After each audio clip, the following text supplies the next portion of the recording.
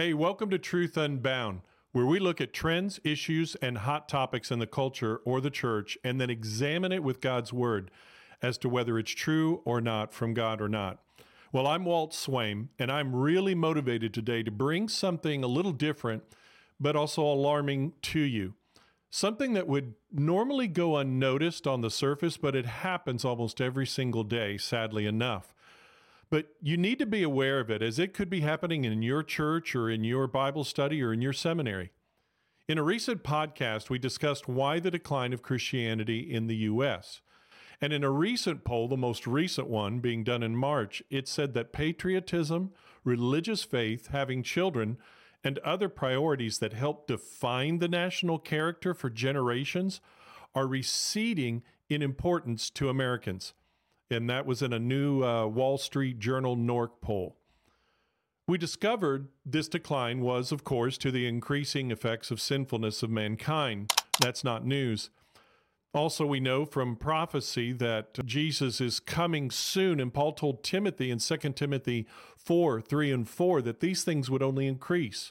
He said this, "For the time will come when they will not endure sound doctrine, but according to their own desires, because they have itching ears, they will heap up for themselves teachers, and they will turn their ears away from the truth and be turned aside to fables." But today I'm going to show you a glaring example of what's been going on, and increasingly so, within the so-called church, which explains why the weakness comes from within the church more than outside pressures and challenges to the church. This, in turn, of course, destroys and has been destroying the effectiveness God intended for the church to have on the world with the gospel and His truth. Now, here's an example, not the major one I'm about to show you in a moment, but this is a well-known one. This is a prime example of the corruption of the teaching of God's Word from prominent Big Eva leaders and pastors in America.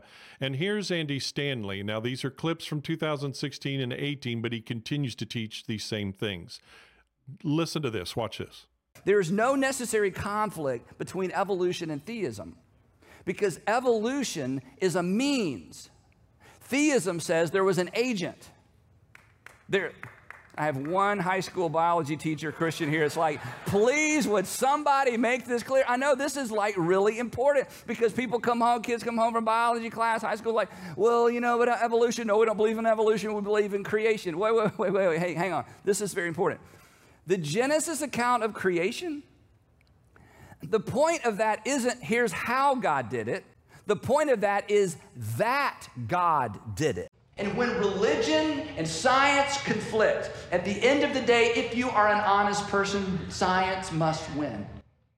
Once they could no longer accept all the historicity of the Old Testament, once they couldn't go along with all the miracles, once somebody poked a hole in the Genesis creation, myth, once all that went away, suddenly their house of cards faith came tumbling down, because they were taught it's all true, it's all God's Word, and if you find one part that's not true, the whole thing comes tumbling down. Not Christianity. The Bible did not create Christianity. The resurrection of Jesus created and launched Christianity. Peter, James, Paul elected to unhitch the Christian faith from their Jewish scriptures. And my friends, we must as well. Well, recently my eye caught this horrendous example. I stumbled on this of doctrinal compromise and weakness. And in the area of what we call hermeneutics, which is the art and science of interpreting the Bible. And I about jumped out of my seat. Now, this isn't frontline evangelical leaders or news, but it is the example of the undercurrent of false teaching that goes on in the evangelical church, most of it, a lot of it at least, across the states. And even with other topics and trends needing to be addressed, I felt compelled to show you this so you can identify it when you hear it or see it, and how to protect yourself from it. This is from Bible Geek, created by Professor Dane Alexander Smith. Now, he appears winsome, well-educated, Christian, experienced Greek professor in a large seminary for several years. But I want you to watch and listen to this. Now, if you're shocked and thinking, surely Paul says that Jesus raised from the dead somewhere in one of his letters, you wouldn't be mistaken. Most English Bibles do say something like Jesus raised from the dead in Paul's letters. But in all actuality, when Paul wrote his letters, he said something different in the original Greek language. Let's look at Galatians 1:1, for example. Paul, an apostle, neither from humans nor through a human, but through Jesus Christ and God the Father, who raised him from the dead ones. Now, you may have noticed that I translated what is typically translated from the dead as from the dead ones. The reason I did this is because the Greek phrase here is ek nekron, and nekron is a plural substantive adjective. So we should not actually translate this word as a state of being dead, but as something that describes a dead person. Literally, we should translate this something like from the dead ones, or from the dead women and men, or from the dead people. Now you may be thinking to yourself, why does it matter? Why does it matter that we translate this phrase from the dead ones instead of from the dead? Now, I've known Greek for over 10 years. I've been a Greek professor for multiple years. I've taught dozens of people to read the Bible in the original Greek. And I've known this about this word for quite a while, that it's a plural substantive adjective, and I never really thought anything of it. I always just continued to translate it from the dead. That is, however, until I read Dr. Angela Parker's new book, If God Still Breathes, Why Can't I? Black Lives Matter and Biblical Authority. Dr. Parker insightfully demonstrates why explaining Jesus as someone who is raised from the dead ones has a profound impact on how we understand this phrase in the ancient context and in our own contemporary context. Okay, stop. Just stop right there. Now, this is what we call eisegesis, which is interjecting outside sinful man-based thinking and philosophy into the Bible and forcing the Bible in subtle ways to say what the author and God did not originally intend in the least. Now, you need to read and be aware of well-known theories and ideas that are circulating, but it doesn't mean that they're all valid or worthy of pursuing to the alternative of the plain reading of the text in the Bible. So let's rewind and look at what this Dr. Parker, that Professor Smith mentions, and he himself are promoting. Now, again, this source of his is one argument from one person, this Dr. Angela Parker. What does she believe in? How does she interpret the Bible? Well, according to the description of her on the seminary website where she teaches, it says, quote, Dr. Parker merges womanist thought and post-colonial theory while reading biblical text. Okay, so what is post-colonialism and womanist theology, also called feminist theology? Well, post-colonialism is a Marxist-based worldview that claims that everything, in Western society, including the ways we interpret the Bible even to today, are all only from a dominant white Western European-centered and imperialistic worldview and colonial expansionist values.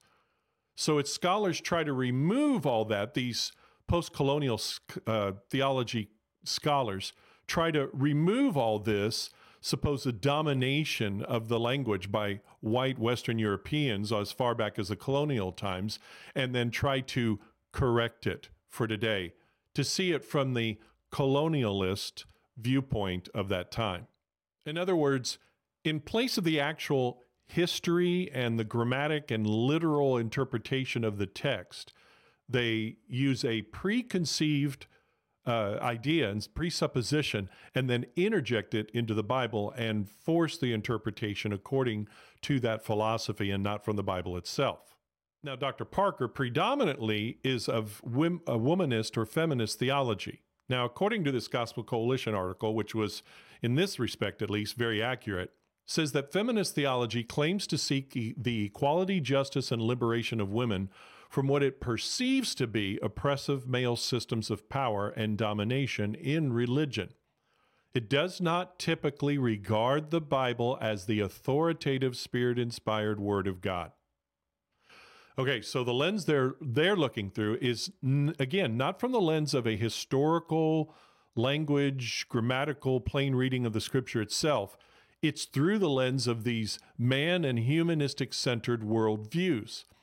And that is not how you interpret the Bible correctly and accurately, okay? Well, let me give you another example, okay? Here's another one. The Galatians were known as people who had been forced to submit and been conquered by foreign powers. They were either expected to submit or to die. Dr. Parker argues specifically about the dying Gaul statue. In these contexts, the statue would have likely communicated the idea that the only good Gaul is a dying Gaul. When I present this image in church settings, I often tell people to substitute Gaul with fill in the blank. Immediately, church folk can hear the only good Indian is a dead Indian, or the only good N-word is a dead N-word. See my point? Well, that's not all.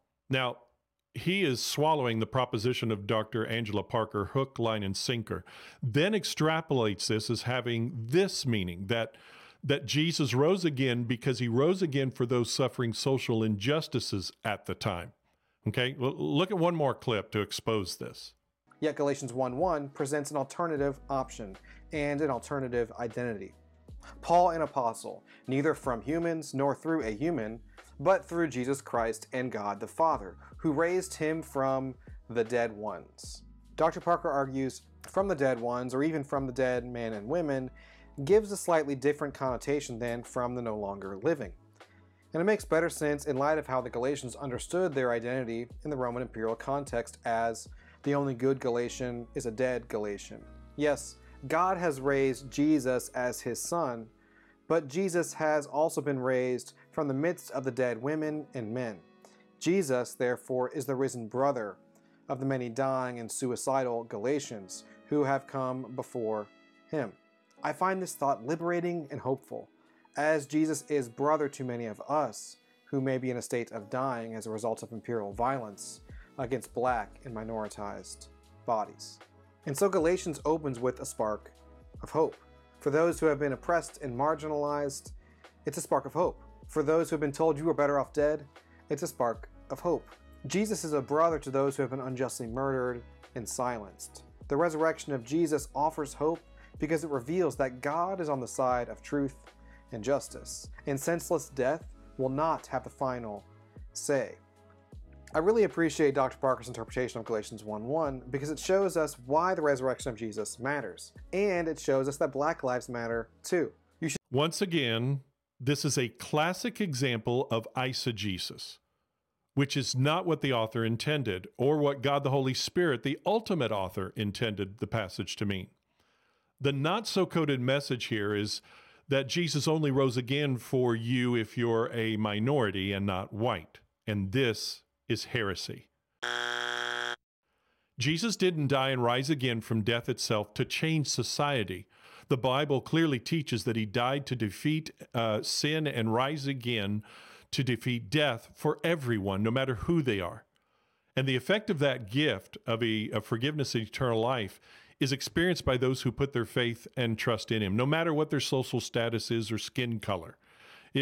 And skin color, by the way, was not an issue in a darker skin color culture anyway, from where the Bible was, in which the Bible was originally written anyway, culturally. So Professor Smith is cleverly presenting a heresy, a violation not only of the text, but of the doctrine of Christ, of salvation, and other key doctrines.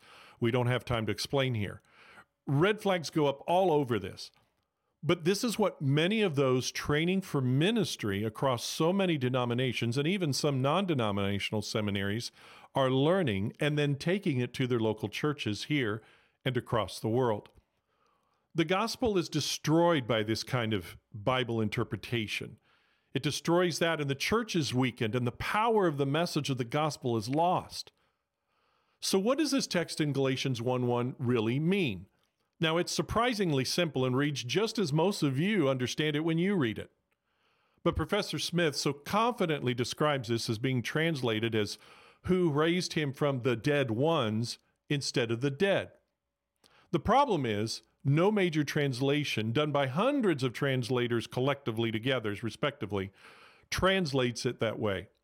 The reason is, even as an adjective, as Dr. Smith says, it is describing the fact that Jesus rose again from those who are in a state of actual death, physically cease to live anymore. The emphasis is that Jesus physically rose from actual human bodily death, nothing more. Now, another problem with his and Parker's conclusions is that it breaks the number one rule in interpreting the Bible, and that is that the context is king. In other words, you step back and read the words around it to understand what it says in particular. Now, Galatians chapter 1, verse 1 says this, Paul, an apostle, not from men nor through man, but through Jesus Christ and God the Father who raised him from the dead. The actual context here is that Paul is establishing from the very first verse, from the very beginning of his letter, that he is an apostle commissioned as such from the risen Lord and Savior and God, Jesus Christ himself. It's not about social justice or racial justice or critical race theory or intersectionality or womanist or post-colonial theologies. The verse is Paul simply clarifying his authority as an apostle because Jesus called him to this ministry and gave such authority to him as any of the other apostles. Period. Done. And Paul emphasized this at the start because evidence in the epistles show us some were trying to discount or reject his apostolic authority because he wasn't one of the original 12.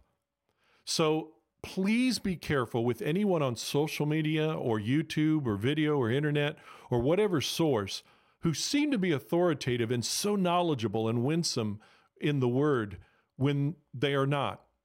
Peter and Jude called those who do this, as we see in Jude verse 12, they are clouds without water, carried about by the winds, late autumn trees without fruit, twice dead, pulled up by the roots, raging waves of the sea, foaming up their own shame, wandering stars for whom is reserved the blackness of darkness forever. So in the end, it's simple.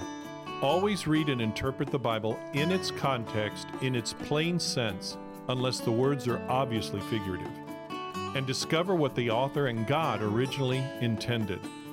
You don't interject worldly theories into it and manipulate the text.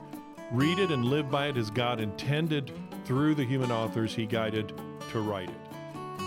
Well, I hope this helps you to be better equipped as a believer and to be aware and to be a good student of the Word of God.